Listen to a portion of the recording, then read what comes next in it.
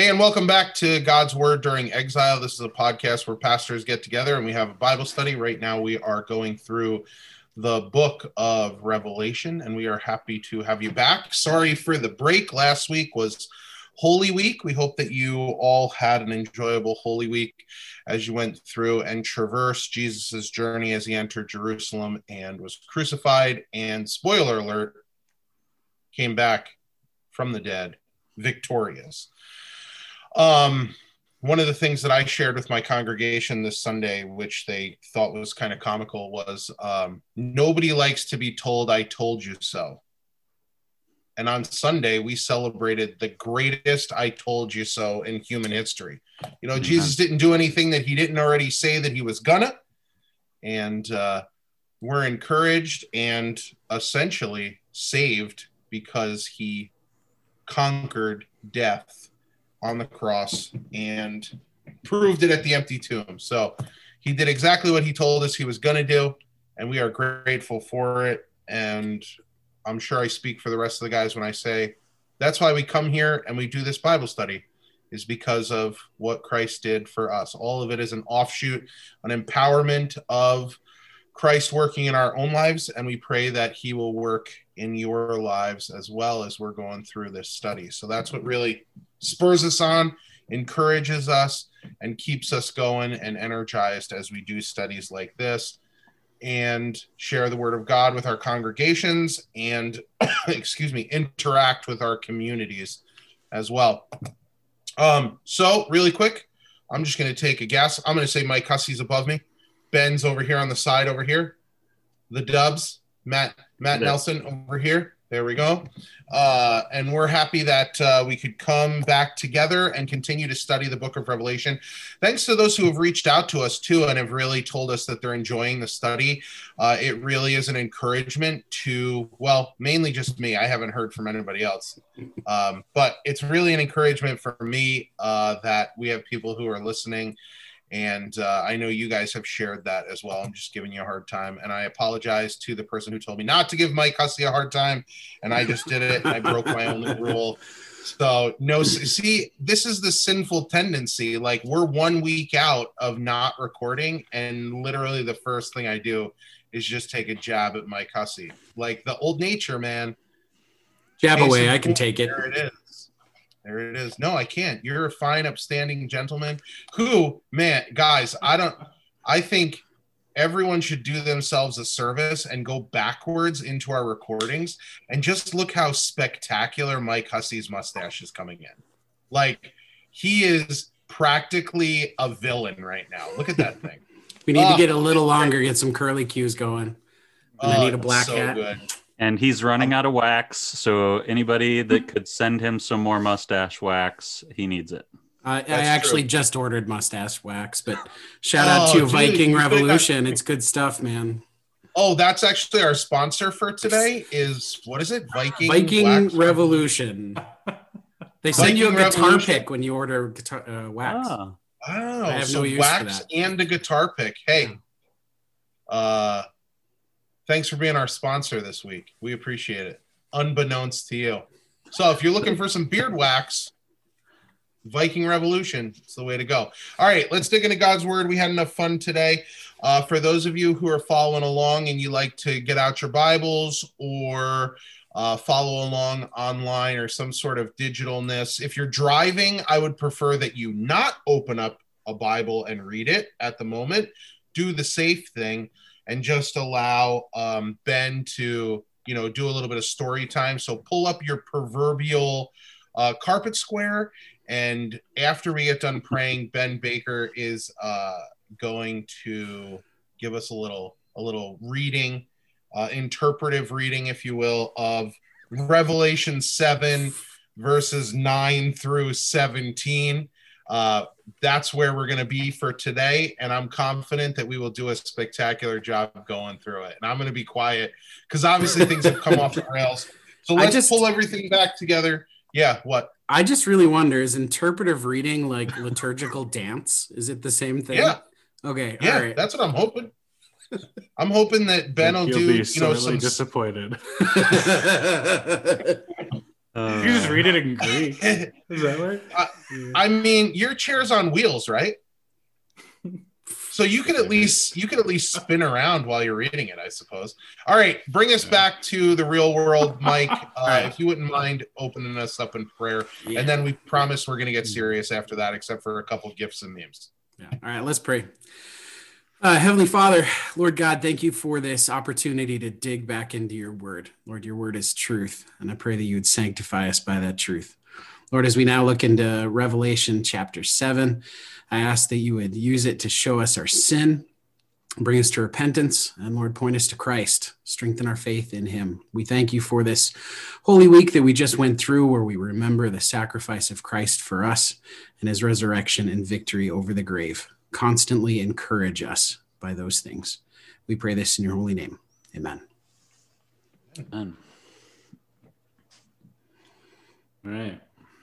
Revelation chapter 7, verses 9 through 17, reading from the English Standard Version.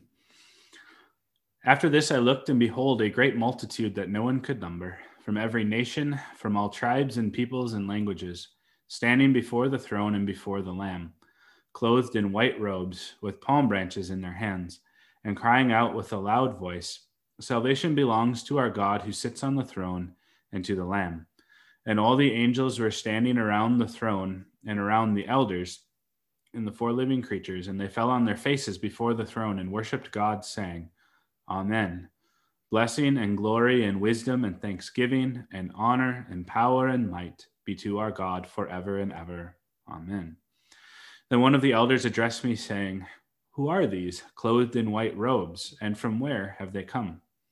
I said to him, Sir, you know. And he said to me, These are the ones coming out of the great tribulation. They have washed their robes and made them white in the blood of the Lamb. Therefore they are before the throne of God, and serve him day and night in his temple. And he who sits on the throne will shelter them with his presence. They shall hunger no more, neither thirst any more. The sun shall not strike them, nor any scorching heat. For the Lamb in the midst of the throne will be their shepherd, and he will guide them to springs of living water, and God will wipe away every tear from their eyes. This is the word of the Lord. Thanks be to God. Thanks be to God. All right, Ben, when we were talking beforehand, you actually mentioned that you preached on this very passage just a couple of weeks ago on Palm Sunday, because there are some pretty cool connections between this passage and the triumphal entry in John 6, right? Well, I didn't do any John passages, but yes. It probably wasn't even John 6, but there's a cool connection with John. John 12. I don't think the triumphal entry is John 6, be in is it? John 12, I believe it is. See, I just divided by 2. So actually, you know what you were doing? You were just trying to see if our listeners and us were like ready and prepared. You were just testing us. You knew where it was. Yeah, I knew exactly. It was just chapter 12 divided by 2 donkeys. Exactly. That's what I was doing. But Ben, there were cool connections between these passages, right? Yeah. So along with John chapter 12, this is the only other passage in the New Testament where palm branches are specifically mentioned. And so it's interesting that you have the people, the crowd there on what we now call Palm Sunday, or Sunday of the Passion, when Jesus rode into Jerusalem. That final time before his death. And they were waving palm branches, and they were crying out, well, various things. But one of the things that they would say was, what? Hosanna, which means save us now, basically, right? They're crying out for I was muted. salvation. I was going to look so smart, and I was muted. I was screaming, save us. Dang. Lost it. That's probably the only good thing I'm going to say this whole study, and I was muted for it. And here you have saints clothed in white robes, this huge multitude, and they have palm branches in their hands. And they are also crying out, salvation belongs to our God who sits on the throne and to the Lamb. And so both are crying out words of, cries for, in the one case for salvation, the other praising God for the salvation that he has accomplished. They're waving palm branches. And so, both are celebrating Christ, just kind of in two different settings in a sense. Here we have, in our passage, we have the victorious Lamb who won that victory on Good Friday, which is a good day. Should all sing the hymn, Sing My Tongue, the Glorious Battle, because... Why don't you sing a few verses for us, Ben? That wouldn't be helpful to anyone.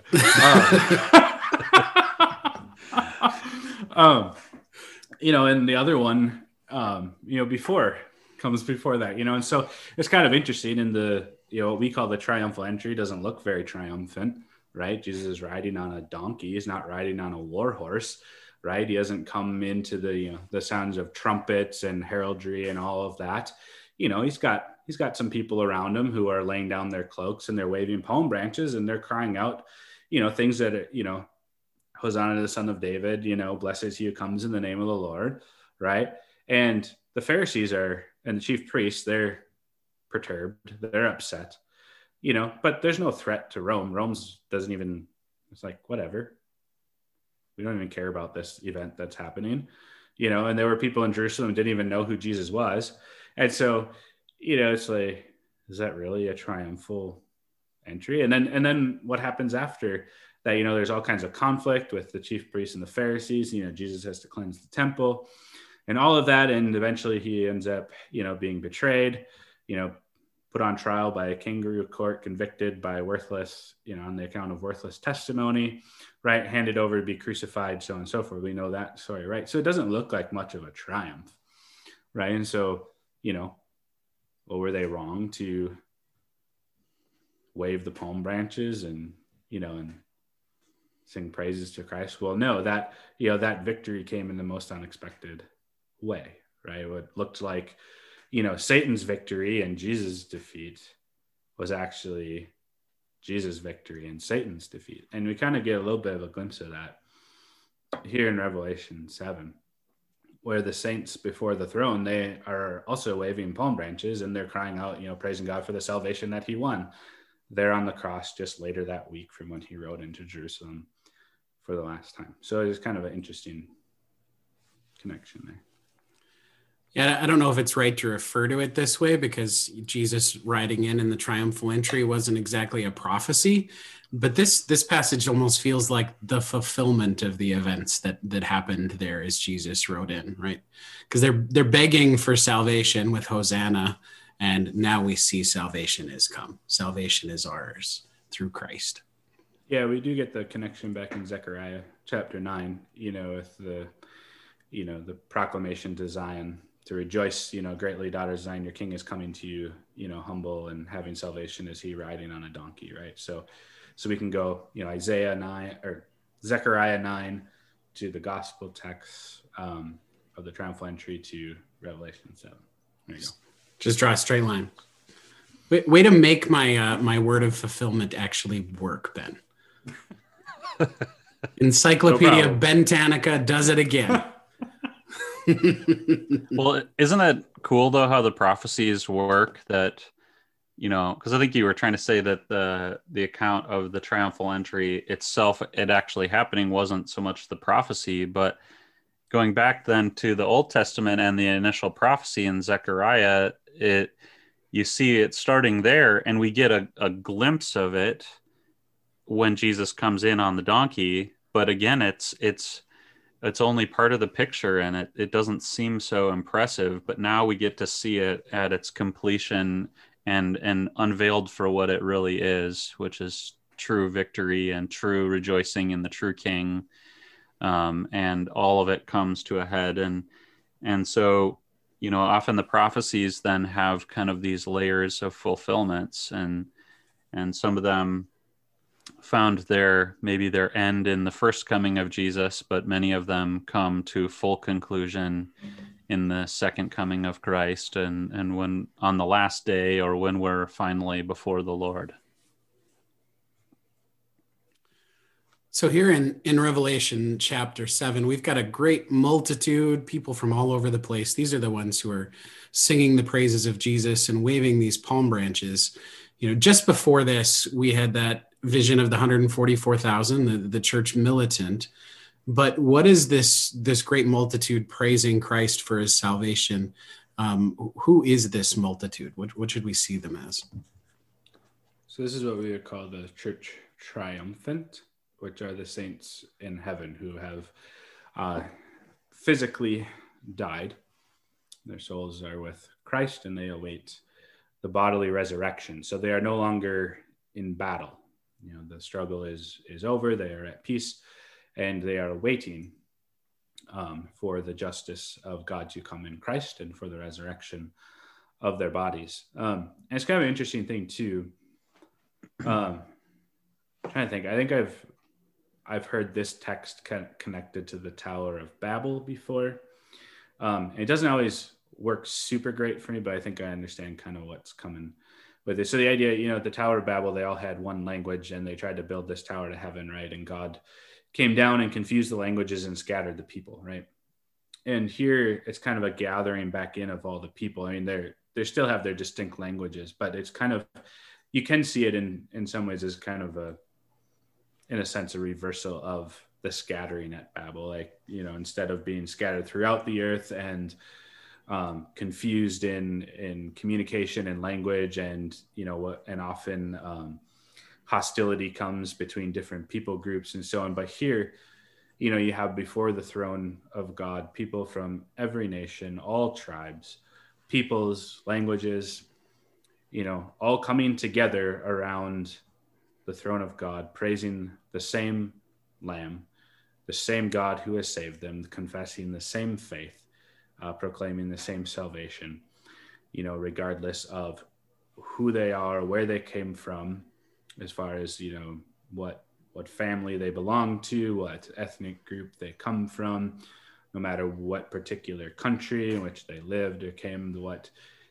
transcends all of that and unites all of that is their common faith and salvation in the Lord Jesus Christ. And it's just a good reminder to us that, our Christian faith and the salvation of God knows no national boundaries. It's not defined by, borders and pieces of land and, ruling governments and so on. It's not restricted by what kind of DNA, what DNA you have, what color of skin you have, whatever.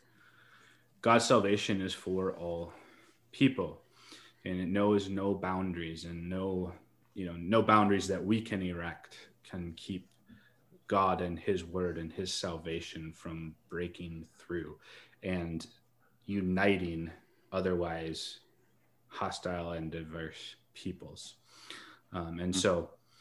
Into his one body. So it's kind of a neat picture. And so, yeah, there we go. Gospel truth. What movie is that even from? You're muted again, Mike. Hercules, bro. Hercules. This is, we talked about this being a connection with Palm Sunday and the triumphal entry, but I think this is also a connection with the day of Pentecost. You got it, buddy. Kind of a reversal of Babel. And, again, there we saw people from all over the place that had come in with their different languages from different nations, lots of different skin colors probably represented there too. And we see them all get to hear the word of God in their own tongue. So overcoming that language barrier there and experiencing the salvation of the Lord as the gospel of Christ impacted them and the Holy Spirit came upon them. And so we see another arc here in Scripture coming to conclusion, maybe that beautiful picture there. And I think too, we see that a lot of this starts right near the beginning when the promises were coming to Abraham and God was saying that through his seed, all the nations of the earth would be blessed. And now we see that they have been, and blessed through the seed of Abraham, which was Christ. And so that's the Lamb that is referred to here, that they're worshiping, that so the Lamb of God that has saved them is the seed of Abraham that was promised. And the result of this too, then, another part of the promise to Abraham was that his descendants, these would be the ones who belong to the Savior Jesus. They would be as vast in number as the sand on the seashore and the stars in the sky. And now we see that this is a great multitude that no one could number, exactly as God had promised. Yeah, that's good stuff. There are a lot of really awesome connections back to the Old Testament and the life of Christ and just pulling all of this together. It's kind of cool how we hit this too right around Holy Week, where we got, we got the triumphal entry being drawn in, and we're looking ahead toward the days of Pentecost, and we're like right in that time in the church here where it all just kind of connects and comes together. And you know what the best part of it is? We didn't plan it at all. Nope. Like, that's the best. I love when stuff works out like that. Like, I feel like the A team, bro. I love it when a plan comes together and the Holy Spirit's just like, here you go. We're going to do it, this whole thing just for you. He's got to be Mr. T though, right? With the bling. He's got. I wanted to be BA, but whatever. So wait, which one am I? I don't know. All right. Ben's Mr. T. That's the only thing that matters. Yo, obviously Ben's Mr. T. Lacking something out there. Gretchen's been doing a lot of crocheting as she recovers from surgery. I'll have her crochet you a mohawk you can stick on there. Perfect. Well, clearly this isn't about this team being so great. The Lord does work in these mysterious ways, though, and it is so fun as a pastor to see this happen all the time. Unbeknownst to me, the Lord lines up topics and themes and with things that are going on in our life and the life of the church, and we see that despite all of our bumbling around and all of our shortcomings, the Lord is ministering to us, and that's so encouraging, and we need it. I mean, this is a message too that's coming to a people that have been experiencing the trials of life, right? We see that later in the text, tribulations and all this stuff, and in this broken world, and we needed to be encouraged by it. This is also being contrasted with the portion right before this, where we saw the church militant. The church was lined up in their kind of military orders and numberings, and they were ready to go into battle to serve the Lord in this life, going on his mission of saving souls and doing battle against the evil one and his forces. And so the church militant goes into battle, and they are going to experience death and the awful things of war. And now we get to see the church triumphant, and how encouraging that is at this point to see the contrast of what happens after all of those nasty battles and all the troubles, coming before the Lord and in this beautiful, pure, rejoicing, triumphant picture.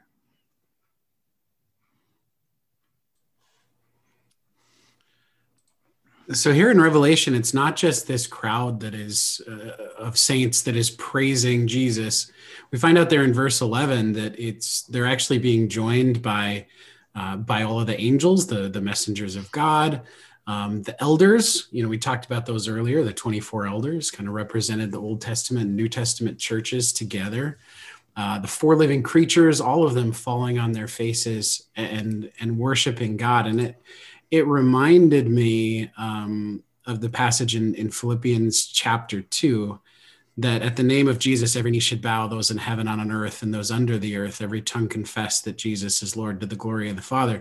We're kind of seeing a bit of a picture there. We've got this great multitude praising Jesus. We've got all of the elders. We've got the angels, the living creatures, everyone falling down and worshiping God. Pretty amazing scene that we have in heaven here.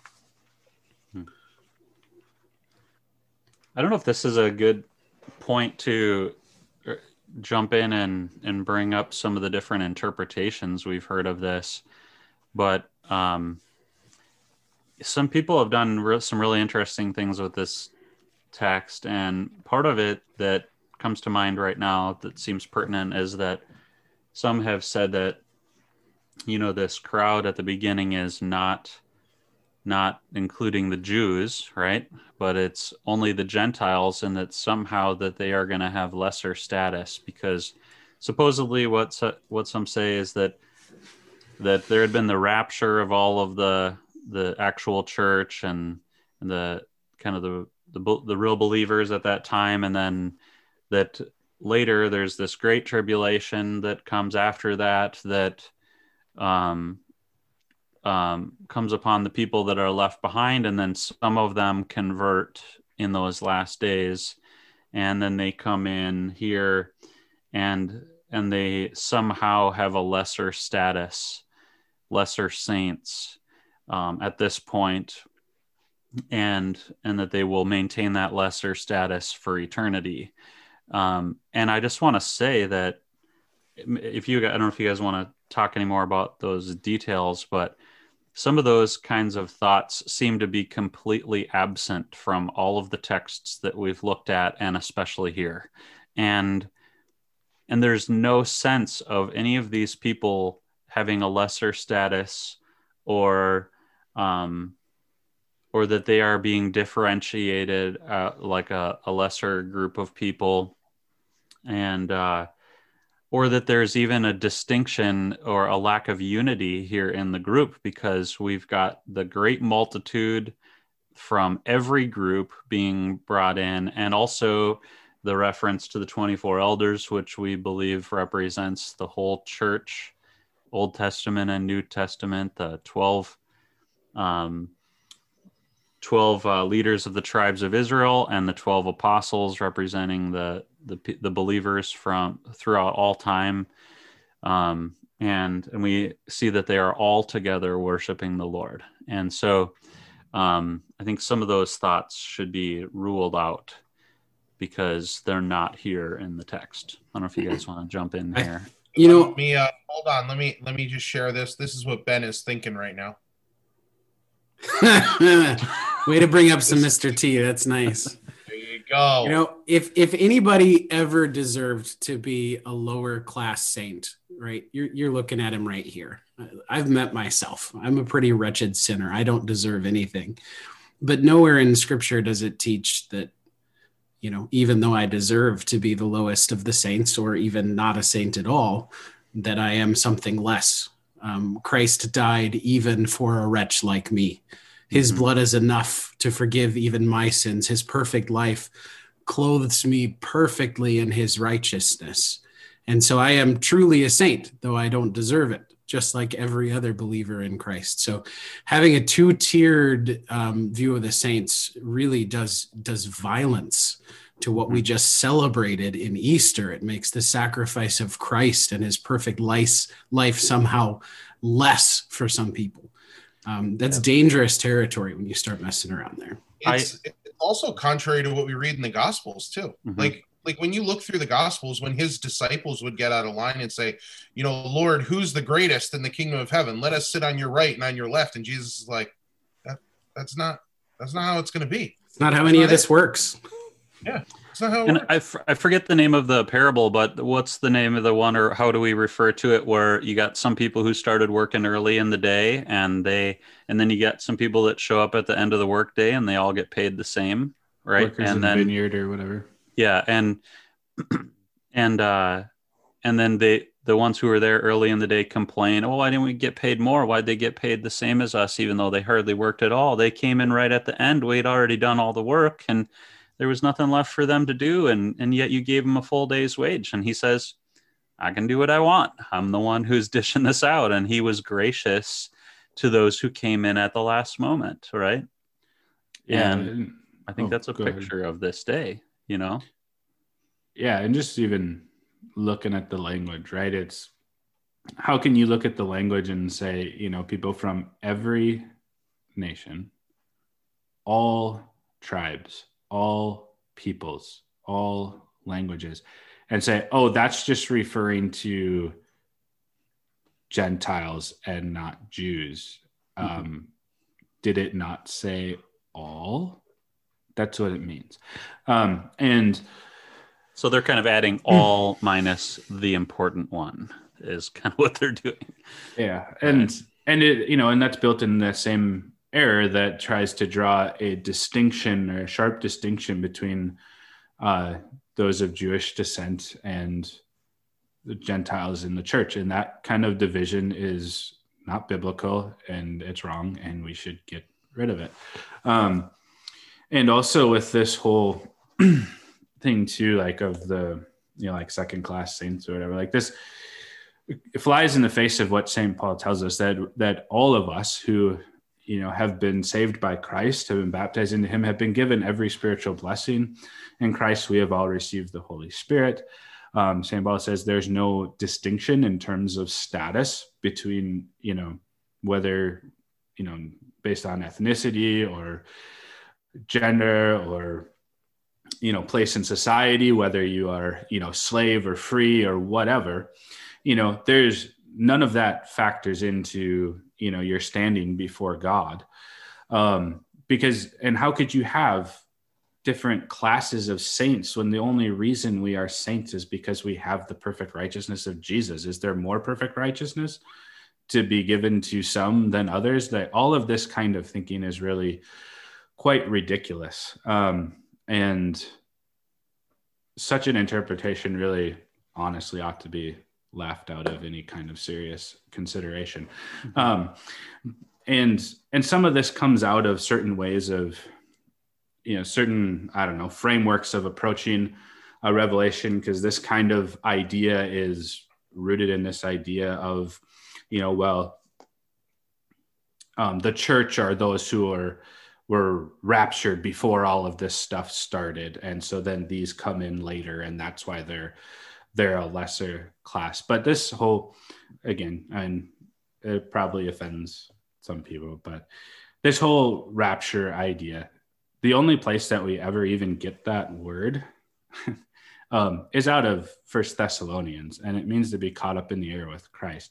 And if you just look at the context and you read that catching up into the air is simultaneous with Christ's second coming. So there is no such thing as this secret rapture of the church that removes part of the people of God from the earth before all this other stuff happens. It's simply not biblical. It's not there. Because when those people are raptured on that day when he comes, it is anything but secret too. Right.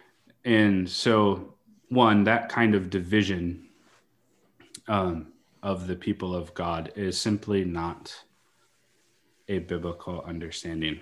And so all of this kind of stuff that gets built into it, it's not built on the scriptures. It's just built on human imaginings. And I think if you honestly look at the text and you read what it says and you pay attention to the context, that house of cards comes crashing down pretty easily. So those kinds of ideas, we want to just leave them behind, because it has nothing to do with what God actually says in his word. So I can be the curmudgeon for today. It's funny that you said we should leave them behind when the Left Behind books taught that theology of the rapture. Or really, I guess they were fiction, so they didn't teach it, but they held to it as they told the story. I left those behind. Yes. Leaving left behind, huh? I suppose. Why don't we look a little bit at verse 12 here? We get to what the angels and the elders and the living creatures and that multitude are saying as they praise God. There's probably some good stuff we can pull out of here. It says, Amen. Blessing and glory and wisdom and thanksgiving and honor and power and might be to our God forever and ever. Amen. What kind of depth can we plumb at? No, that's the wrong word. What can we get out of here? I think I would like to connect it back to that previous statement of what was being sung. Salvation belongs to our God who sits on the throne and to the Lamb. And it had said that they had all come clothed in white robes. And so they had been washed clean. The Lamb of God, Jesus, had paid for their sins. and they were now clothed in his righteousness. And so he is the one who saved them. It wasn't because of them, just like you were saying, Mike. It's not because of us that we are somehow worthy of salvation. In fact, quite the opposite. We are so unworthy, and we do not deserve to be there that day. And yet we can have confidence that we will be because of what Christ, our Lamb of God, has done for us, and that we are now clothed in his righteousness. And so who else deserves any glory at this point other than him? And the answer is no one. And so all of these people are coming with gratitude for this great gift of salvation and Christ's righteousness having been given to them. And even the angels who have been watching all of this and engaging these battles, they recognize who the victorious king is and who has been at work behind the scenes and in the public eye at times throughout all of history, being the one who is deserving of glory and who is truly the one who has power and might that is everlasting. Yeah, I really like I just think it's kind of neat that in both statements, in both songs of praise, it is our God, right? And this is confessed not only by human saints, right? So human beings, but the angels, the four living creatures, along with the elders, we're all saying the same thing, right? This is our God. And we praise and worship our God. We bow before our God together, right? And this is kind of a neat picture. It's not just us. It's angels and archangels. It's the four living creatures. It's all the hosts of heaven. We're confessing the same thing. We're saying the same thing. We're worshiping the same God and the same Lamb. And again, I know we've said this before, but it brings us back to Sunday morning, right? As we gather together as the people of God, we don't just mean those people in that particular location, but all of God's people on earth throughout the earth, as well as all those who, the faithful departed who are before the throne awaiting the resurrection of their bodies, as they bow in worship before the same God and the same Lamb, and all of the angels and the archangels, the entire host of heaven. Together we worship our God and the Lamb, in whom who has provided salvation for us sinners, who deserves all adoration and praise and blessing and glory and honor and wisdom and all of these things. It's all together. And so, even though we're in particular locations scattered throughout the earth, when we gather together, we really are gathering together, all of us, the entirety of the body of Christ, whether in heaven or on earth, and all of the hosts of heaven together. And so that's kind of a neat thing. If we could try to, lift our gaze from simply the four walls and the ceiling above us and the people who are sitting next to us, not that we ignore those who are next to us, but if we could see, with our mind's eye, the eyes of faith, the entirety of the body of Christ and all the hosts of heaven together, worshiping and praising and giving honor to our God and to the Lamb who has saved us. That's a pretty cool thing. I was really hoping you were going to pull the Lord's Supper into that too, Ben.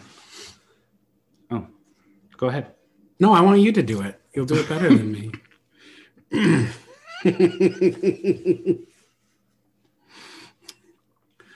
No, that was awesome, Ben. Good stuff. All right. Any more thoughts on the first couple of verses here, or should we come down to the elder talking to John in verse 13? Let's jump into 13. All right. So one of the elders comes up to John, which I don't know. This passage has always seemed strange to me because the elder walks up to John, who's being shown this vision, and asks John, who are these people that are clothed in white? Where did they come from?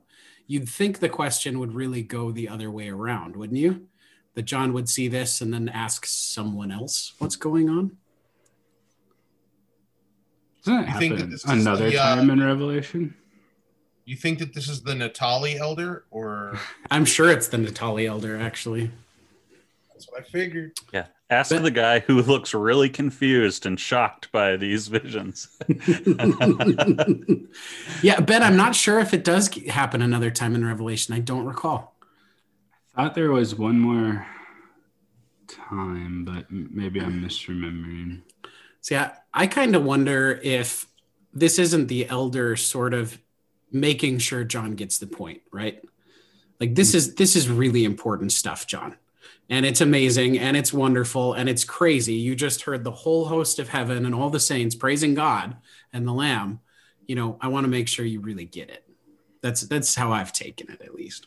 Yeah, which we know is a fairly common thing for, you know, for teachers to do or so on so early. Ask a question, you know, for those whom are teaching, we ask them a question because it, you know, tests their knowledge or lets us know where they're at instead of just giving them information. Or like, okay, you answer the question. Let's see how much you know. Mm-hmm. And it's okay to say, I don't know, or sir, you know. Right. I feel like my response would have been less eloquent. I would have been like, why are you asking me? Yeah. Maybe that's what it sounded like in Greek. But. It probably did. Yeah. He probably like mixed Aramaic and Greek together and it kind of came out really funny. So, but the elder responds and he says something really interesting. And it's something that people have taken in a whole lot of different ways too. He says, these are the ones coming out of the Great Tribulation. The next line, pretty much everybody agrees on. They've washed their robes and made them white in the blood of the Lamb. They're saved because of the sacrifice of Jesus. Their sins are washed, though they were like scarlet. They are made as white as snow, gone as far as the east is from the west, etc., and so forth. But that first bit, these are the ones coming out of the Great Tribulation, has given interpreters a lot of different problems because depending on kind of your framework as you get here, you might see that Great Tribulation as something really different than the way other people see it, right? Like Ben already spoke a little bit to this, talking about the rapture, right? Because there are many who believe that once the rapture happens and the believers are taken to heaven, then this period of the Great Tribulation begins. A 7-year period before the return of Christ in the millennial kingdom. But not everybody goes to that. Yeah. Part of the question then, I guess, is, or there's maybe two questions here. There's one about the coming out and the timing of that. But then there's this idea of the Great Tribulation. So what does it mean, great? Is this somehow different than the common tribulation that we recognize, you know, the church has always been going through since, you know, Christ ascended, that he told us to expect? Is this something different and greater? And when it says the Great Tribulation, is it talking about one particular time? And some people are arguing then that this is a particular greater tribulation that will come at the end in the future. And so, I mean, we should discuss that probably a little bit here. In Matthew 24, it does also refer to, then there will be great tribulation. So it's not the first time this kind of description is used. So that could be a point of reference for us. But so what do we do with great tribulation or the Great Tribulation?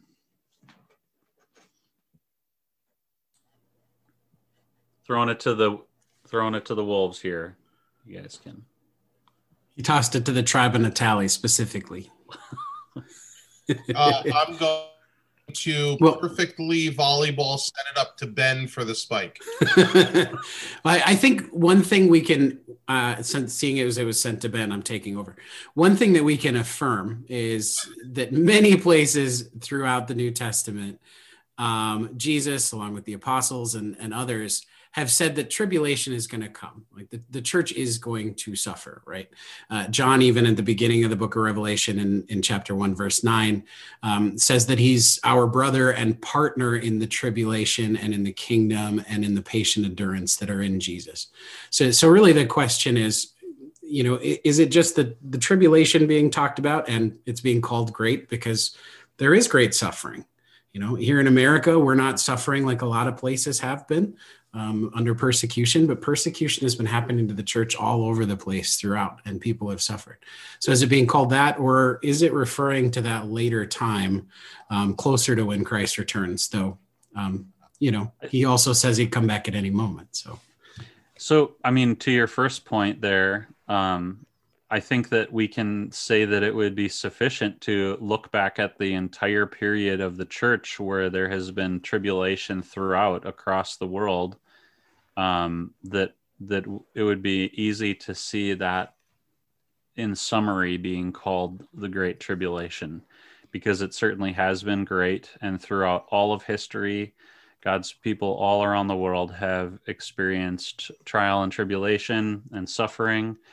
And there's and it has been great suffering for sure. And so that I think that would be a sufficient understanding if that's what it's referring to. But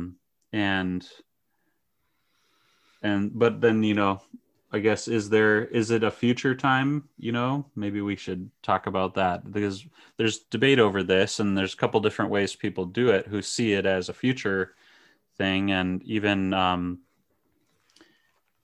from different kind of structures, or how do we say it, different methods of interpretation of eschatology, dispensational, millennial, different, people from different viewpoints would still see this as being future, but in different ways. So Ben, you talked before the recording about understanding this in light of the fact that we're told that Jesus can come at any moment. I don't know if you want to insert your thoughts on that here. I think they're pertinent.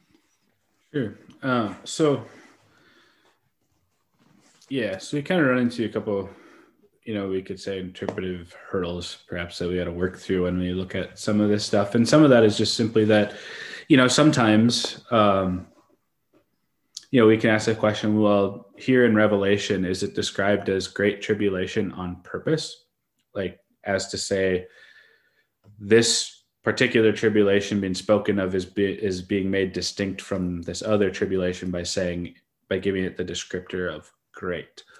Or is it essentially being used synonymously with the general tribulation and trouble that, for example, that Jesus tells us that the church will experience? And so that's one of the interpretive, questions to ask. Is it being used to specify this particular one, or is it being used in a way that is synonymous with the other tribulation mentioned? And so that's where some are saying, well, it's, the descriptor of great is there for a reason. So we think it's speaking of something a little bit different, or a different part of this larger period of tribulation.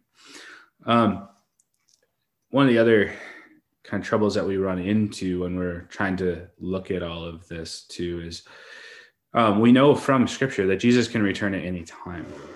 And this is something that we always must keep in mind, because this actually throws a wrench in a whole lot of eschatological schemes and charts and all of that, is that, Jesus can come back at any time. This is the point of his parable of the thief in the night, right?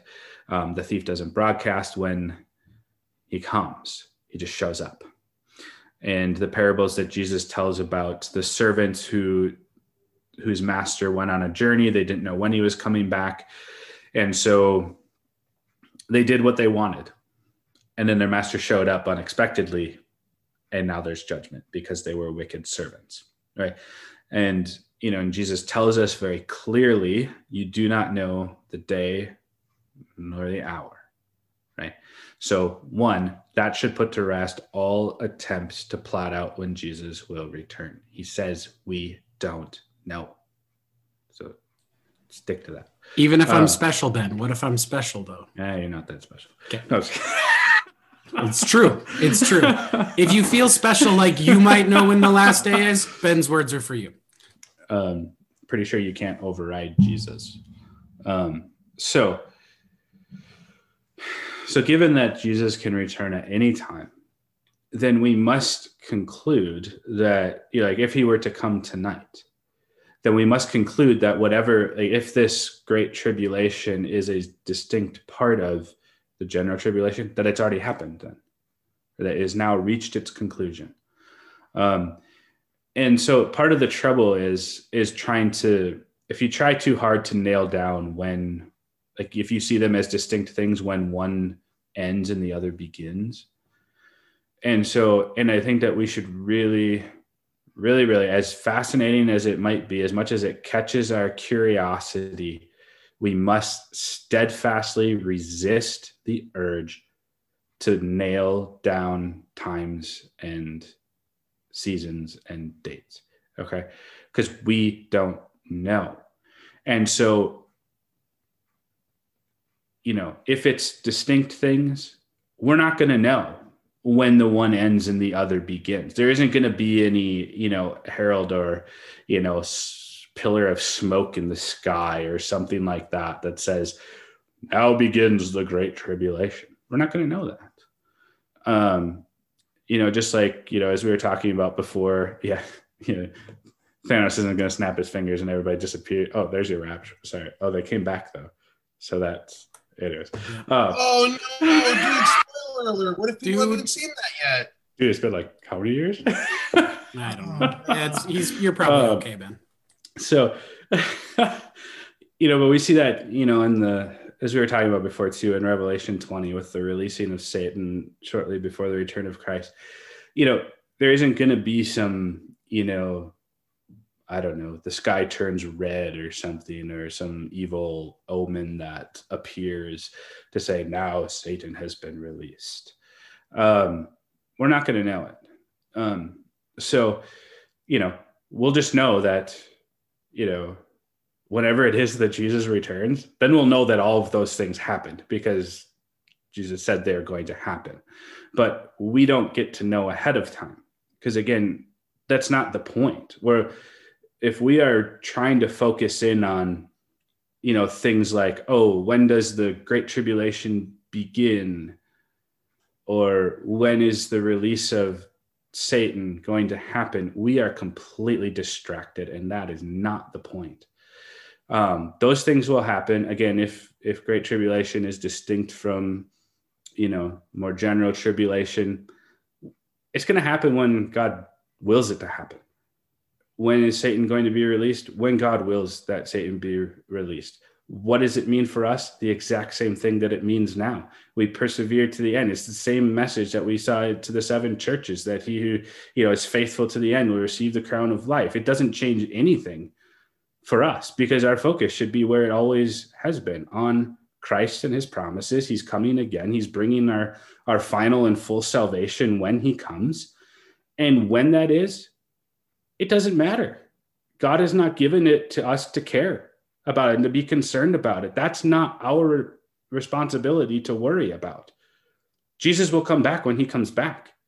What we are given to do is to be faithful to the word of God, to proclaim the gospel to all peoples, the forgiveness of sins in Jesus' name, to love our neighbors and serve them until such time as we die or Jesus returns. That's all we are to be concerned with. What time is it going to be? When is it going to happen? Doesn't matter. It's not given to us to know.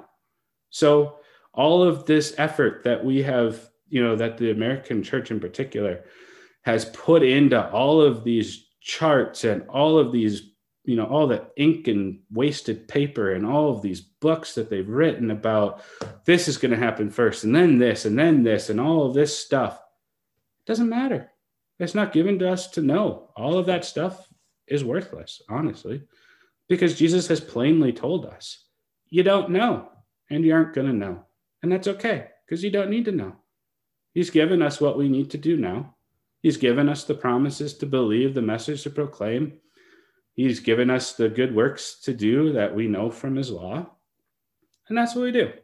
And he'll come back when he comes back, and everything will happen the way that he says it will happen. And that's all we need to care about. It really doesn't matter. We don't know. We cannot know. Let's stop wasting our time being distracted by that. There's so much peace in that, right? There's so much peace in that. We have everything we need. Focus on Christ. Do what he has called you to do, and just trust that he said he's coming back. Be ready. There's so much peace. Quit stressing out. Quit worrying. Rest in Christ. Abide in him. Love your neighbor. Bear good fruit. It's great stuff. And, even if this great tribulation is referring to a distinct period in the future, what you're saying is that we won't necessarily know that it has started, or the timing of all of that to even still be able to predict when Jesus will come back. And we don't have to, just like with Job, that we get a peek behind the curtain to see that God had removed the restrictions on the devil to allow him to attack Job in a more direct way. And that could be compared to the releasing of Satan at the end. The fact of the matter is, Job wasn't privy to that information while it was happening. And this came upon Job, and he didn't understand it. And he wasn't able to use that to, predict anything or to decode anything or to know exactly what was going on with it. He just endured it. Things just got hard for him, and he had to cry out to God, and he trusted God throughout the process. And the same is true for us, because, we don't always understand what's going on around us. And certainly there's no lack of tribulation in the world to say that, well, it's not bad right now, so maybe we're not in the great tribulation. But, again, there's been tribulation happening consistently across the world throughout history, and we might not realize, when we're close to the end. And also, I think, as we think about this, then in verse 14, it says that these are the ones coming out of the great tribulation, not those who came out of the great tribulation, as if it's referring to only one moment in history, but like a continual coming out. And that seems to give the sense that this has been happening, is happening, and so not lending itself towards an idea of a great rapture where all of the believers come in at one specific point in time, but that this is happening as they come in continually. And I think that lends itself towards the understanding that I believe that we all hold to, that this is the church of God. People are coming into this crowd and gathering as they die throughout the tribulation, throughout the church age, and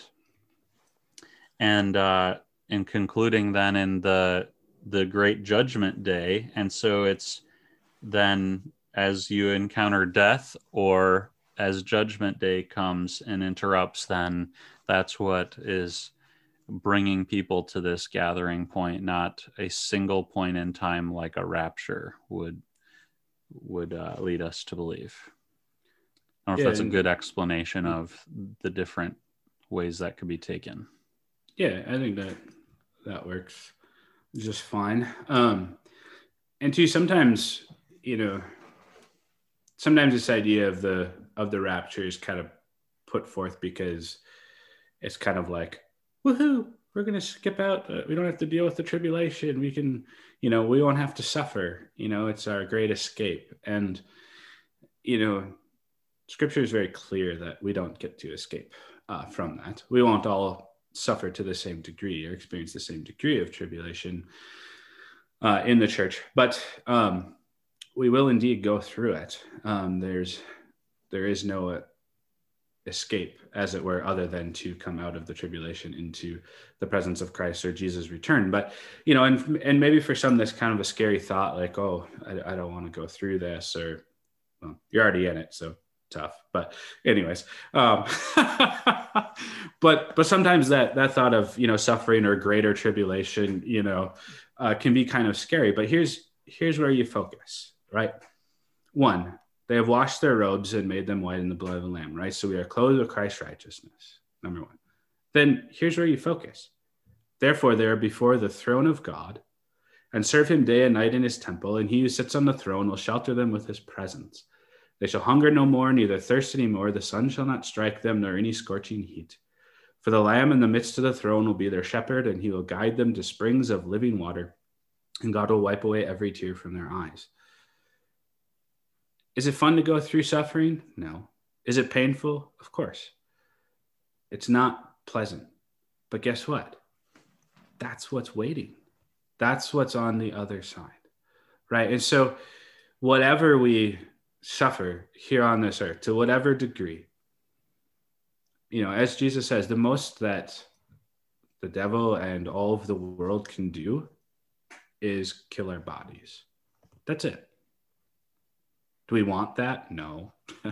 Is that pleasant to think about? No. But that's all they can do. Because this waits on the other side, right? Mm-hmm. All of that. Like, that's the whole point of this, is that when we come to the end of our life in this age, when our bodies die, that's where we are. You join the multitude, right? Before the throne of God with the angels and archangels, the four living creatures, all the hosts of heaven, all the saints who have gone before, you're there with them. You're part of that multitude. You're washed in the blood of Christ, right? You're clean. And you're before God's throne, and you serve him day and night, and you sing praises to him with all the host of heaven. And guess what? The Lamb in the midst of the throne is also your shepherd, and he'll wipe away every tear from your eyes. That's what's waiting.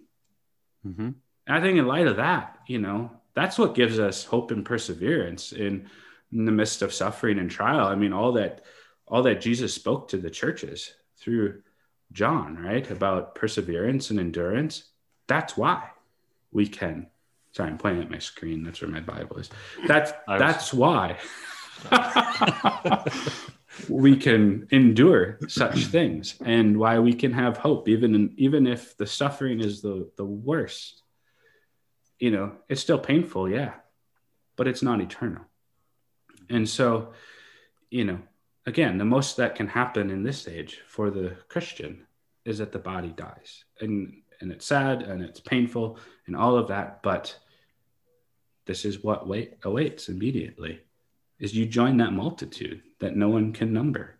And that's a pretty cool thing, and should give us a lot of comfort in the midst of trial and persecution, in the midst of opposition in this world, and thinking about, enduring through tribulation. This is what waits. And if we want to tie it right back, it waits for us because Jesus rose from the dead, right? Because he died on Good Friday and he rose from the dead. And so therefore all of this is our inheritance. And that's pretty cool. Hey, Ben, can you do me a favor? I know you have the exact same mic stand as me. So there's a little screw on the bottom. I want you to twist that to the left until your microphone comes off, and then just drop it. Oh, no, I don't want to drop my mic. I can't think of a better way to finish that, Ben. You tied an awesome bow on that. You brought us back to the cross, and you pointed us to everything that waits for us in heaven, even though we might suffer today. So great things to be reminded of. Anybody have a closing thought before I ask Matt to pray for us? I was just thinking about some visits I had recently with some elderly people that are going through the tough process of their bodies failing and all these troubles, and wondering why the Lord still has them on this earth and why stuff is so tough to go through as believers. And, right now our experience is as the church militant, right? And we're still down here in the mess of this world fighting battles and going through losses and feeling our bodies failing and seeing our loved ones around us falling and dying and such. And part of this message is, we're still here doing God's work until his work of salvation is done, until he comes back again, right? And we have to slog through every day and say, Lord, I'm going to trust in you as long as you give me breath, and I'm going to fight every battle in front of me as long as you give me strength. And yet we have the hope that the church militant is also the church triumphant. And so we can go through these daily battles and even experience pain and loss with this hope, again, of what Ben was saying, of what's on the other side that definitely waits for all who trust in Christ, the Lamb of God, who is our Savior. And so on the other side of all of this, this struggle and battle and all of this is this great life of enjoying Christ's victory, and we'll all get to be there, all who trust in him. So awesome. Matt, will you close us up in a word of prayer? Let's do it. Lord, we thank you so much for your word, and we need this encouragement because this world is so broken. There's so much sin and evil and loss, our bodies failing us as we grow older, and we all look towards dying one day. Unless you come back again before that day, Lord, we all are going to face it and go through that. And some will be martyred and lose their lives quickly and violently to the devil and his workers and those who follow him in this world. And yet, Lord, through all of these different types of trials and tribulations, pains and losses, Lord, we trust that we march on to victory, and that we are here doing your work because you're still trying to save souls. And so, Lord, use us here in this world. Help us to realize that every breath that we have every day that you give us is for some good purpose of yours in carrying out your mission in this world. But also may we hold on to the hope that one day when we come before you and meet you, whether through death or you coming on the clouds and gathering us up together with you and taking us home, Lord, that we will one day sit with you before your throne and enjoy your presence and your victory, and that you will wipe every tear away from our eyes. And so, Lord, we pray that you'd give us each strength and faith to hold on to that hope. Be with all of those who are suffering around the world. Help them to persevere and to keep their eyes fixed on you. We thank you so much for Jesus, the Lamb of God, our Savior. Amen. Amen. Thanks, guys. Thank you. See ya.